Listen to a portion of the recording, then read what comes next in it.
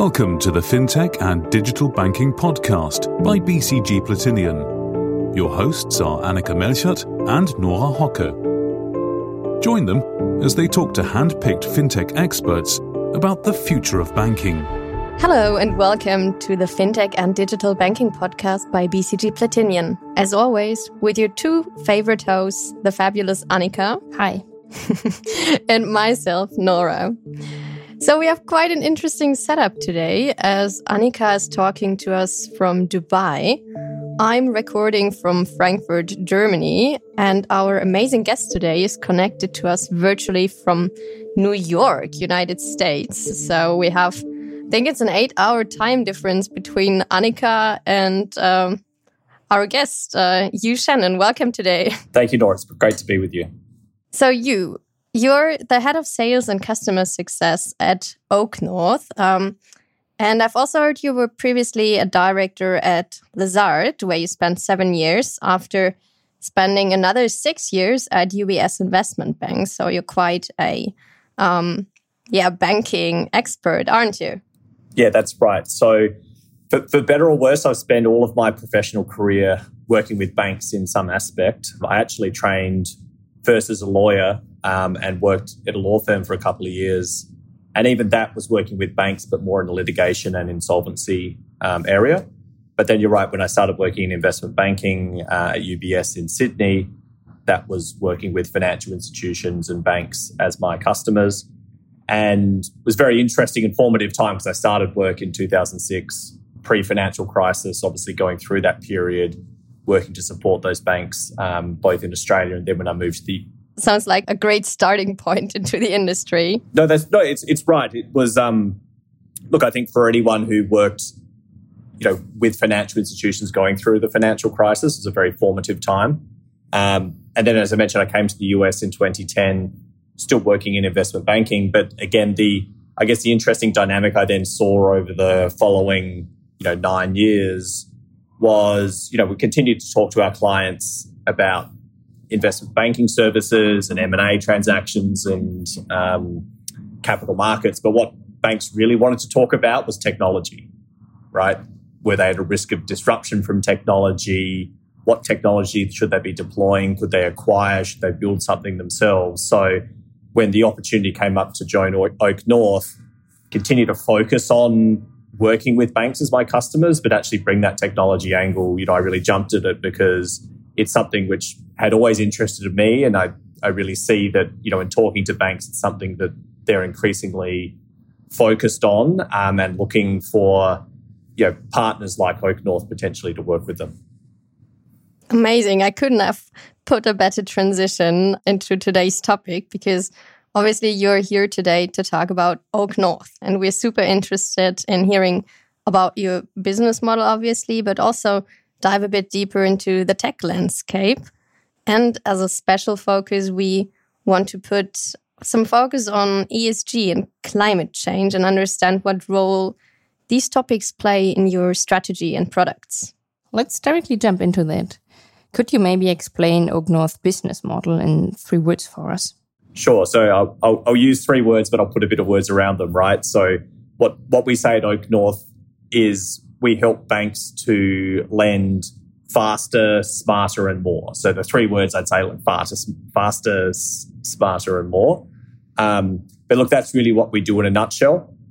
We focus specifically on commercial lending. And I think as part of our conversation today, we'll get into a bit more detail around, what do we mean by those 3 words. That sounds so cool. What's the funding story behind? And how did you actually end up offering your USP to competitors? Yeah, sure. Look, it's an interesting story. So our founders at OakNorth, Rishi and Joel, had previously built another very successful business that was focused on data and analytics in the credit space through 2014. They built that business from scratch up to 3,000 employees and sold it to Moody's in 2014.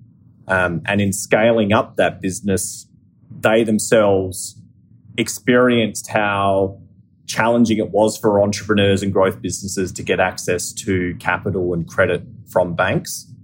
And so when they successfully exited that business, they said, look, we know a lot about data. We know a lot about analytics. We know a lot about the credit space.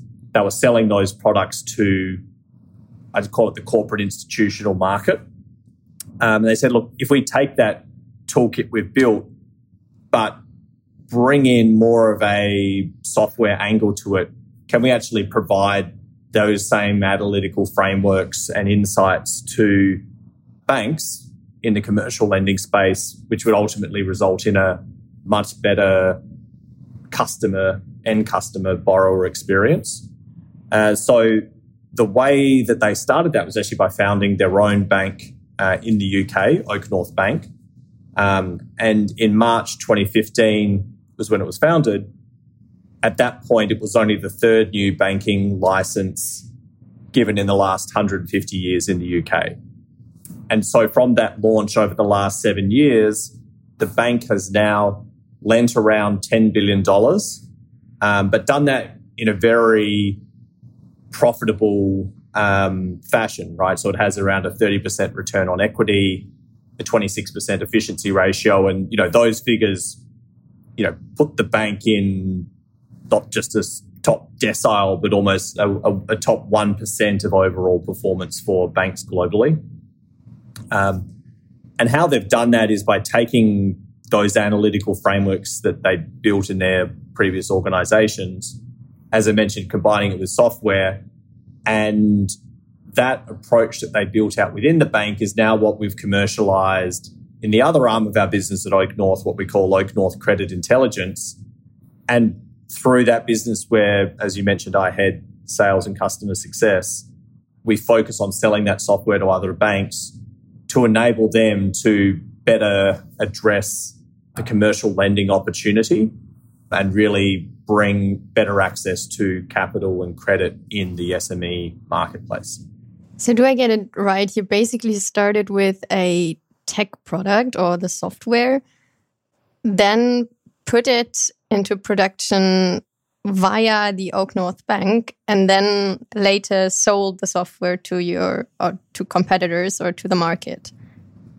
Yeah, so Nora, I describe it slightly differently, but I think in broad strokes you're correct, right? So I think Rishi and Joel, they started with the concept, right, which is like, how can we better help entrepreneurs get access to credit?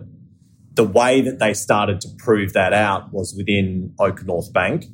And then as they built around the processes, the people and the technologies, they built that out within the bank, then that became the commercialized technology that's now our OakNorth Credit Intelligence. But you're right, always at the core of what they were thinking was, how can we take a different and almost transformative approach to commercial lending that's going to lead to better outcomes, not just for banks, but also for their customers.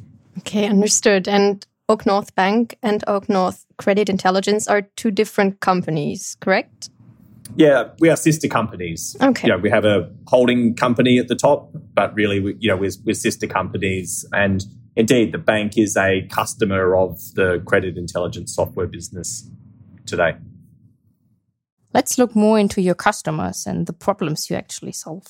Talking about the credit decisioning suites, can you explain what is the challenge with formal credit decisioning processes and what makes your credit intelligence so successful? Yeah, so look, I think there's a couple of elements at play here, right? So we focus on the commercial lending and, lower middle market space. So you're talking about exposure sizes of between around $1 million on the lower end and $40 million on the top end, right? Banks lend to smaller businesses and smaller exposures in small business lending. They also lend in corporate institutional at the larger end. But the problem you see for that commercial middle market piece is that the borrowers have a degree of complexity. That means it's not possible to apply a purely scored credit decisioning model like you can do in small business lending, right?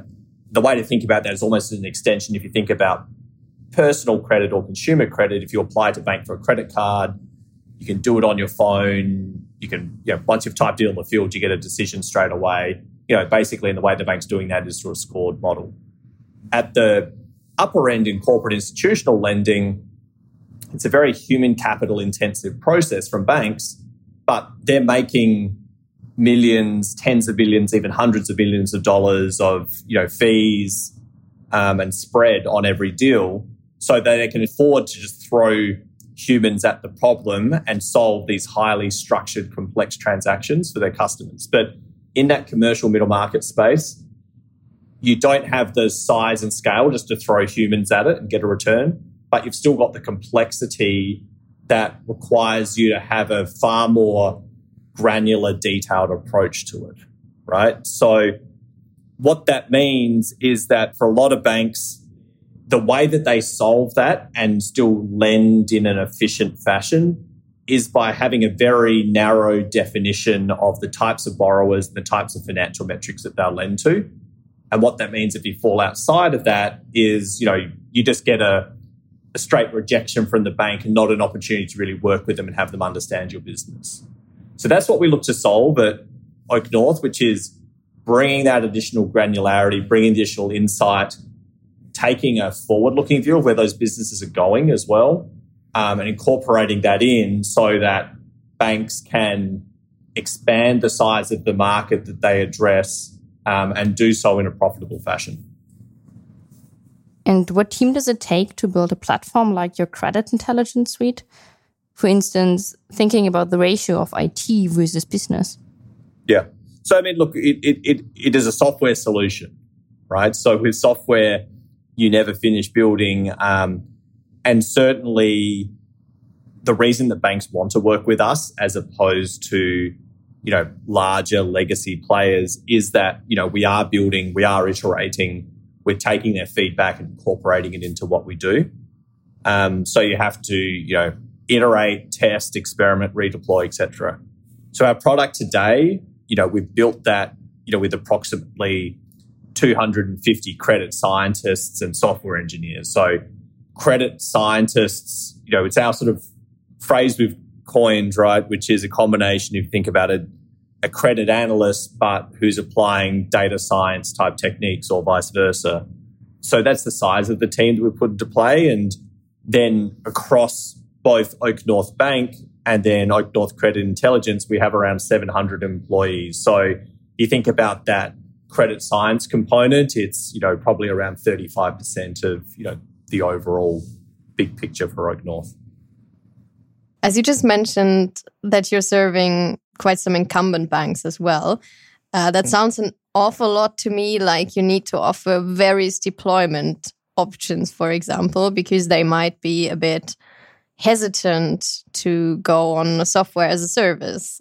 So how exactly is your tech stack set up? Maybe, a bit more on a high level, of course. Don't need to go into every single detail. Yeah. So Nora, look, it's an interesting question, right? And I'd break it into two parts, right? So your first part's around, legacy financial institutions and, do they have an appetite to deploy a SaaS cloud-based solution? And the interesting thing for me in the 3 years that I've been here at OakNorth is we've seen a continued evolution and I'd say improvement in that, right? In that banks are increasingly using cloud services in areas of their business, right? And to be clear, like their whole tech stack is not on the cloud and some of their core infrastructure is still very legacy.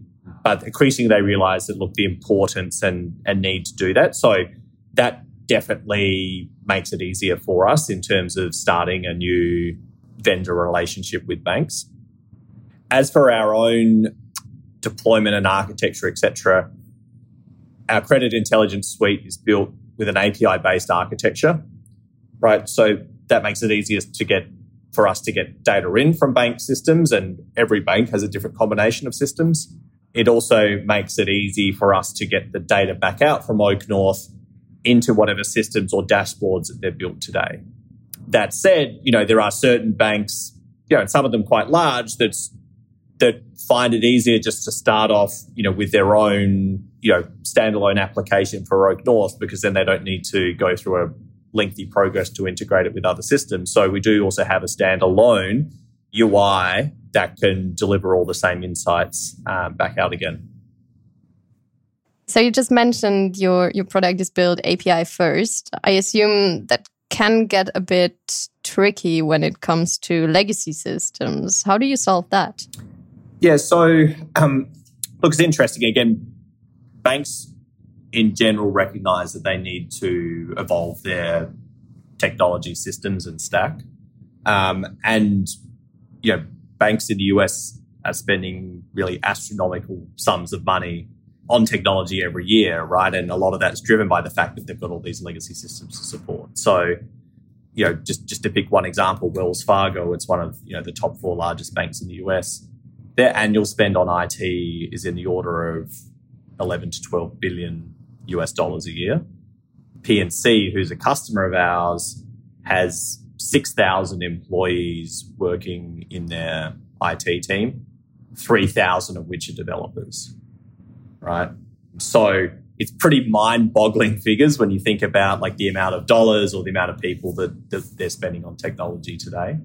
Where we come into play in commercial lending, I mean, the key systems that we interface with or integrate with core systems, which are recording the details of loans, customer loans, the amount that's been repaid, the interest rates, the terms, etc. We also integrate with spreading systems, which are where banks capture and record historical financials. And then we also integrate with CRM systems or loan origination systems, right? But the challenge that banks often have is that those 3 systems, although they're very core to commercial lending, don't necessarily talk to each other or have even a sort of common identifier between each other, so that, yes, they've got an ability to service their loans. Yes, they have an ability to test historical financials at point of underwriting. Yes, they have the ability to trigger workflows around that, but they're all operating somewhat in isolation. So, one of the key things we do is bring that data all together. I'd say the other thing that we're doing is, for a lot of these systems, the best that they can do is play back data to the bank or to employees at the bank that the banker themselves have put in, right? But they're not really giving intelligence or insights. But again, that's a central part of OakNorth Credit Intelligence is how can we give something more? How can we be the brains, for example, that sit inside a workflow and not just tell them, hey, this is the next step that you've got to do, but actually, hey, these are the borrowers that you should go and focus on because these have the highest risk, right? These are the borrowers that you should feel comfortable with because they're low risk and you don't need to do anything about them. And, the OakNorth system will just keep an eye on those and flags if something comes up or if something deteriorates. So that's the sort of, insights or intelligence that our customers are looking for and that we can help provide. Coming again from the business problem, right? So one thing that OakNorth focuses on as well is climate change or climate risk. Where does that focus on sustainability and climate change come from? Yeah. So I mentioned a little bit earlier, but at OakNorth, as we think about really a transformative view for commercial lending, a key part of that is bringing a forward-looking view of risk and a forward-looking view of where borrowers are going as opposed to where they've been. If you come back to that initial business problem, the way that banks typically analyze credit is just by looking at historical financials, historical credit metrics, and trying to make some pro forma adjustments or sensitivities to account for potential future states. But they're not actually saying, look, where do we actually see the world going and how does that impact ultimately on potential for borrowers to repay their loans and thus the risk the banks themselves sustain. So a key part of that sort of analysis at OakNorth is thinking about forward-looking scenarios and forward-looking view of risk, right? So back to your question around climate and climate risk and climate scenarios, obviously an increasingly important forward-looking scenario or forward-looking risk is climate change. And banks recognise already that that is something that they need to understand not only for their own operations, but even more importantly, perhaps, for the operations of their customers, of their borrowers, because if climate change has a negative impact on their borrowers and their borrowers' business and the ability of their borrowers' business to generate cash flows, that means that the banks run a credit risk, run a financial risk that their loans don't get repaid, right? So it's, the more we think about it, the more critical it is to incorporate. And, COVID really brought home that need to have a forward-looking risk, need to understand what these, potential black swan events are. But climate change is not a black swan event. Like, we know it's coming. So, how can we help banks to get ready for that? So we already have climate change as one dimension. How can I imagine the others? Yeah, so maybe to give a bit more specifics in terms of what we're doing around climate risk and climate scenarios. So banks already today run stress tests or forward-looking scenarios to understand what are potential impacts on their portfolio under different macroeconomic scenarios. For climate change, there's a lot more uncertainty and there's a lot longer timeframes. But there are some well-defined pathways or potential pathways that the industry is coalescing around. So, for example, there's NGFS and defined 6 climate pathways that a lot of the bank regulators globally, including in the US, are aligning against, right? So what we help banks to do is to take those broad macro climate scenarios, understand what the translation of those would be down at individual industry levels, and then apply them against their borrower financials in those individual industries, and then have a view at the borrower level of what does the potential borrower performance look like as these climate scenarios manifest over a short, medium, long-term horizon, right? And that all comes back to credit metrics that banks understand today and evaluate. So it's really, it's linking these broad, climate scenarios. So if you think about coming out of COP26 or a lot of discussion around Paris Accord, you have a net zero 2050 climate pathway, or you have a disorderly delayed climate pathway. And what it really means is what are the steps that globally countries and institutions and individuals are going to have to take. And so what we're measuring is how does that then translate down into the individual customer or borrower level, and then how does that play through for the bank? I have one follow-up question on this. Thinking about COP27 as the United Nations Climate Change Conference, if the conference decides on new climate objectives, what did it take for your credit intelligence to implement this? Could you just change the parameters in the scenarios itself? Yeah, precisely. And look, actually, we saw that happen just a couple of weeks ago, right? So NGFS, which is this industry body that I mentioned, stands for Network for Greening Financial Services.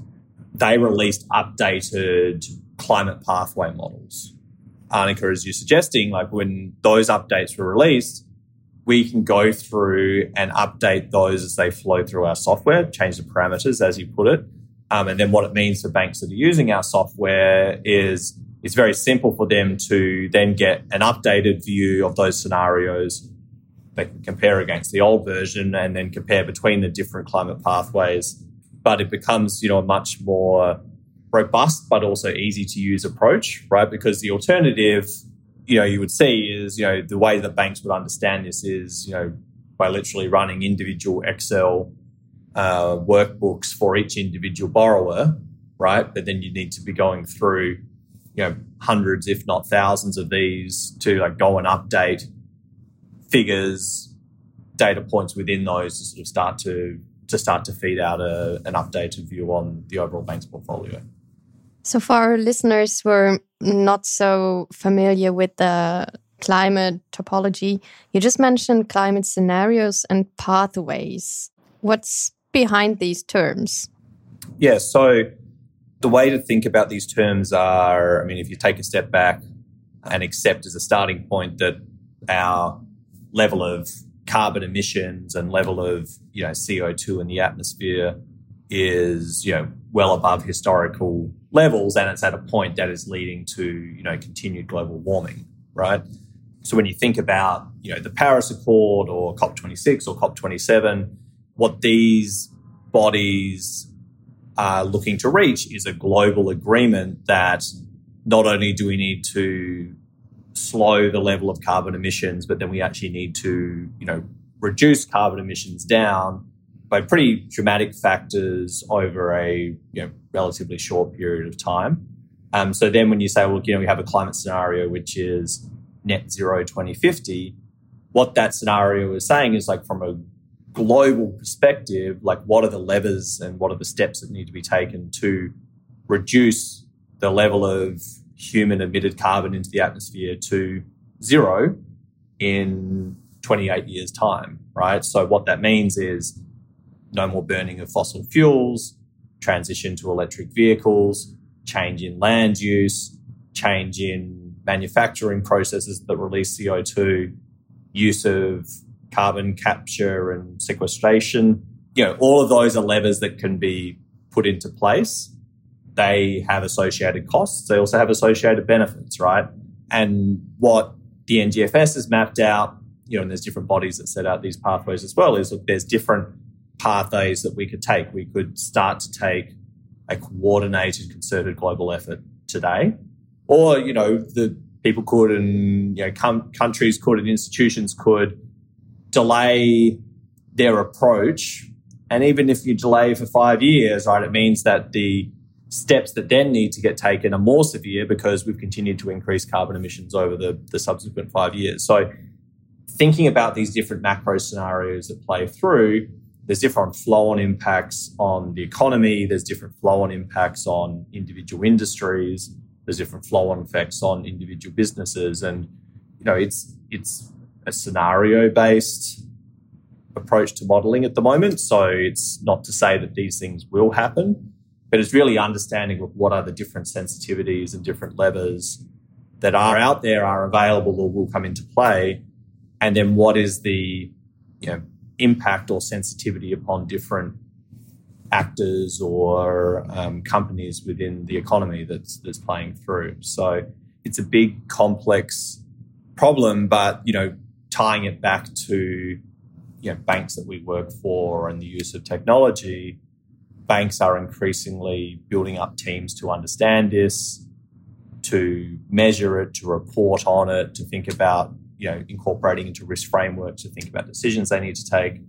They're thinking about what is the data that we need to drive this analysis, what's the technology we need to capture that data, to analyze it, what are changes in our processes and approach, etc. we need. So it will become an increasingly important part of how banks run themselves, operate, and finance companies and their borrowers going forward.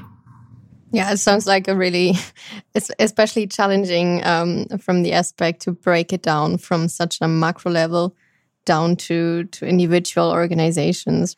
I understood the levers you just talked about for banks as the pathways for banks to fight climate change. So maybe looking at it from a more narrow perspective, from banking IT, what would be pathways from a technology perspective, maybe even looking at OakNorth credit intelligence?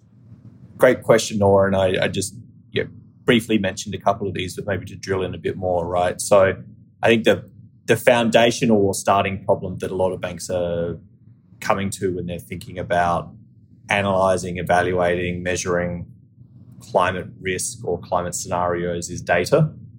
To give an example, right, so one area that we all think about, intuitively comes to mind when you think about climate change is the physical impact. So as the world gets hotter, there will be more severe weather events of increased intensity, of increased frequency.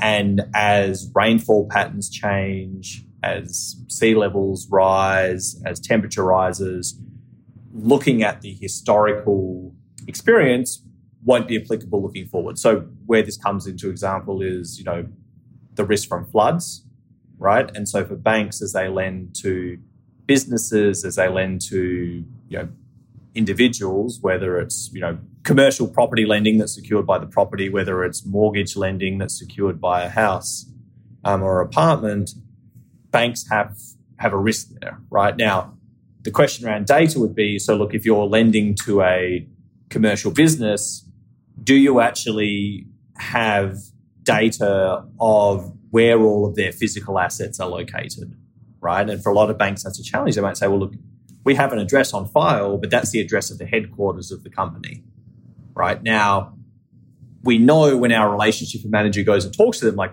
we know that they then have operating, like 10 operating sites. Like, we know where they are, but do they actually have that data recorded, right? Do they have the address recorded? Do they have detail of what the assets are at that address? Do they have details of, how much revenue is associated with that particular address, right? So then when a bank would want to overlay flood data or, wildfire data, you can have a sense of like, what is the impact of that risk that's applying, right? So the short answer is banks don't have that in a good place at the moment. So a starting point is data. And then, from an IT or technology perspective, like, what are the systems that they're using to store that data in? And then it just continues from there, right? As they start to think about applying different climate scenarios against that data, what are the frameworks for analysis that they're putting around that? What are the systems that they're putting in place? Again, the banks are really just at the starting point for that now. But again, what we say to, a lot of our customers and banks that we're talking to is, look, by just starting on that journey, starting to explore what is possible with the data you've got and what's not possible, yes, you're going to get some helpful analysis coming out of it, but just going through that process itself is going to help you identify, like, where are gaps in data, where's gaps in your technology, where's gaps in your methodology or process. So you can't just sit there forever and say, look, we don't have the data, we don't have the technology, right? So we can't do anything. We need to spend all this time getting something in place. If banks can just start with what they've got today, that will be actually quite informative in terms of, what are the next steps then that they can start to take. I understood. We now talked a lot about your core functionalities. Let's focus more on OakNorth as a company in general. Is there anything else you're actively doing to fight the climate change? Yeah, no, absolutely. So for OakNorth as a whole, we started our journey on this back in 2019. So, offsetting our Scope 1 and Scope 2 emissions. And then, we've also committed to achieving net zero for all of our emissions, including our Scope 3 emissions from lending activity within OakNorth Bank. Maybe just to take a second to explain what that means, like the Scope 1, Scope 2, Scope 3. Now it's getting even beyond the tech side of the climate fight. Can you maybe spend 1 minute on what the scope definition actually means? Yeah, no. So again, Scope 1, Scope 2, Scope 3 is a way of describing, I call it like the direct or indirect nature of carbon emissions, right? So Scope 1 emissions are carbon that businesses directly release into the atmosphere, right? So if you are burning oil in your furnace to heat your building, like that generates carbon dioxide, right? If you're a transportation business and you're burning diesel or petrol gas in your engines, like that burning generates Scope 1 emissions, right? Scope 2 emissions are purchased through electricity, right? So the electricity that you use to run your business, if you're purchasing that and that's generated from coal-fired power plants, that's going to have a very different profile from a gas-fired power plant than from a hydro or a nuclear, what have you. Whereas Scope 3 is a much broader definition, and you define that as supply chain, right? So it's everything that's upstream, everything that's downstream in your supply chain. And so ultimately, a business's Scope 3 emissions are really the Scope 1, Scope 2 emissions of, businesses up and down the supply chain. For banks in particular, where Scope 3 comes relevant is the way that the accounting standards for carbon have been written and agreed is that banks need to disclose what's called their Scope 3 financed emissions. So really what that means is, like, if a bank finances a business, and that business itself is a heavy emitter of carbon dioxide, banks need to recognize that through its Scope 3 financed emissions. So really what this over time will do is shift the reporting and accountability, like not just on the individual businesses themselves, but like where the sources of capital to fund those businesses come from.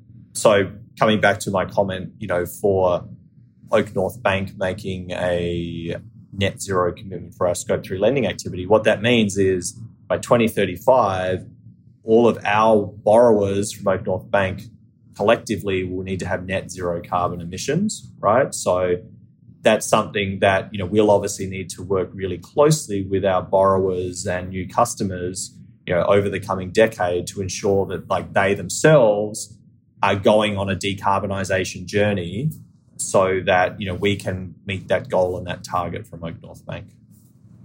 So is that only a UK regulatory requirement, or is it something that's been addressed globally? It's something which is and will increasingly become relevant globally. And so, for example, one of the bodies was founded only last year and was sort of one of the key ones for COP26 in Glasgow, was called GFANZ, GFANZ, Global Financial Alliance for Net Zero. And what this entity is doing is banks on the global scale are signing up to this and saying, look, as a bank, we are making this commitment to get to net zero. That includes our financed emissions. And, really what it's saying is, look, banks recognize that, they are an important and central part to the global economy. For the global economy to get to net zero, banks themselves need to get to net zero and their borrowers, right? So it's really tying, the way I think about it is like intermeshing or tying all of the pieces together, right? Because if, we as individuals and, bank executives say, look, yes, it's important that as a world we get to net zero, but then they themselves are not saying, look, we as a business will do that, it's meaningless, right? So you really need businesses, big businesses like banks to make those commitments. And, the great news is, look, increasingly we are seeing that. And as there is continued progress and continued clarity around what are the steps it can take, I think we'll see more and more banks that sign on become a part of that. Thanks a lot for this. You're based in the US as the Director of Growth and Operations. What does it tell you about OakNorth growth plans here? Is there anything that you can reveal for us here today? Sure. So I think a couple of things, right? So, myself, I'm Australian, right? As some of your listeners may be able to tell from my accent, but I've lived in the US for 12 years. Actually, if I think about it, what attracted me to the US initially and has kept me here is a similar thing for OakNorth, which is if you're thinking about financial services, thinking about working with banks, the US is obviously a huge market opportunity. There are 4,500 banks in the US. Yes, they're heavily concentrated by asset size or loan size at the top end, but there's also a very long tail, right? So that's a great growth opportunity for us, right? Like go after the larger banks, who want to continue to become more efficient in the way that they address the market, want to be able to address the risks. But then there's also a really great opportunity to help banks in that long tail compete with the larger banks and apply technology to enable them to lend and service their SMEs, right? And particularly when you go to those small banks, they're very, they call themselves community banks, right? They're based locally in the community. Their customers are those SMEs, those businesses in the local community. Like they want their communities to continue to thrive. They want to be able to provide them, credit and capital. And so OakNorth has a really good opportunity to do that there. To get a bit more specific around, where do we see, our next areas of growth coming? One of the products that we're continuing to build out now is around monitoring and early warning indicators, right? So the analogy you can almost use is like an iceberg, right? Like you think when you talk to banks, they're like, look, what's important for us is growth, right? Bringing new customers in and growing our overall loan book and, finding that opportunity. But the reality is probably 80% of their time is spent just on servicing and managing their existing customer base. And look, it's obviously important that they continue to do that and support them well. But a lot of that is going through, bank regulators require them to go through an annual review process. And write an annual review for every single one of the borrowers in their book, right? And, a complaint that banks have is, look, that's great, but we're applying the same approach to every single borrower. We're not differentiating. It's very time consuming and we're not getting a lot of value out of it. So how can we actually think about getting insights and getting signals that allow us to focus on those higher risk borrowers, but spend less time or no time on really the low risk borrowers and have a continual monitoring approach to help them support to do that. So that's an area where we're spending a lot of time at the moment and, really excited about the opportunity that will bring, as we take that into the market further. So I assume that this is also a very competitive area where OakNorth is currently based in. How do you avoid being disrupted in the future? Yeah. So look, I think one of our core values at OakNorth is, zero basing, right? So continuing to come back and starting with a blank sheet of paper and, defining what is the optimal way of doing things rather than being tied to how things have traditionally been done. We've seen that be very successful in our own bank. And indeed, the reason that people want to go and work, at startups like OakNorth is, again, because you're coming with new ideas and you're not sort of necessarily stuck with as much large corporate bureaucracy, right? And then I think the other thing to say is, we just continue to invest in our product, in our data and analytical capabilities and, thinking about how we bring that to our bank partners.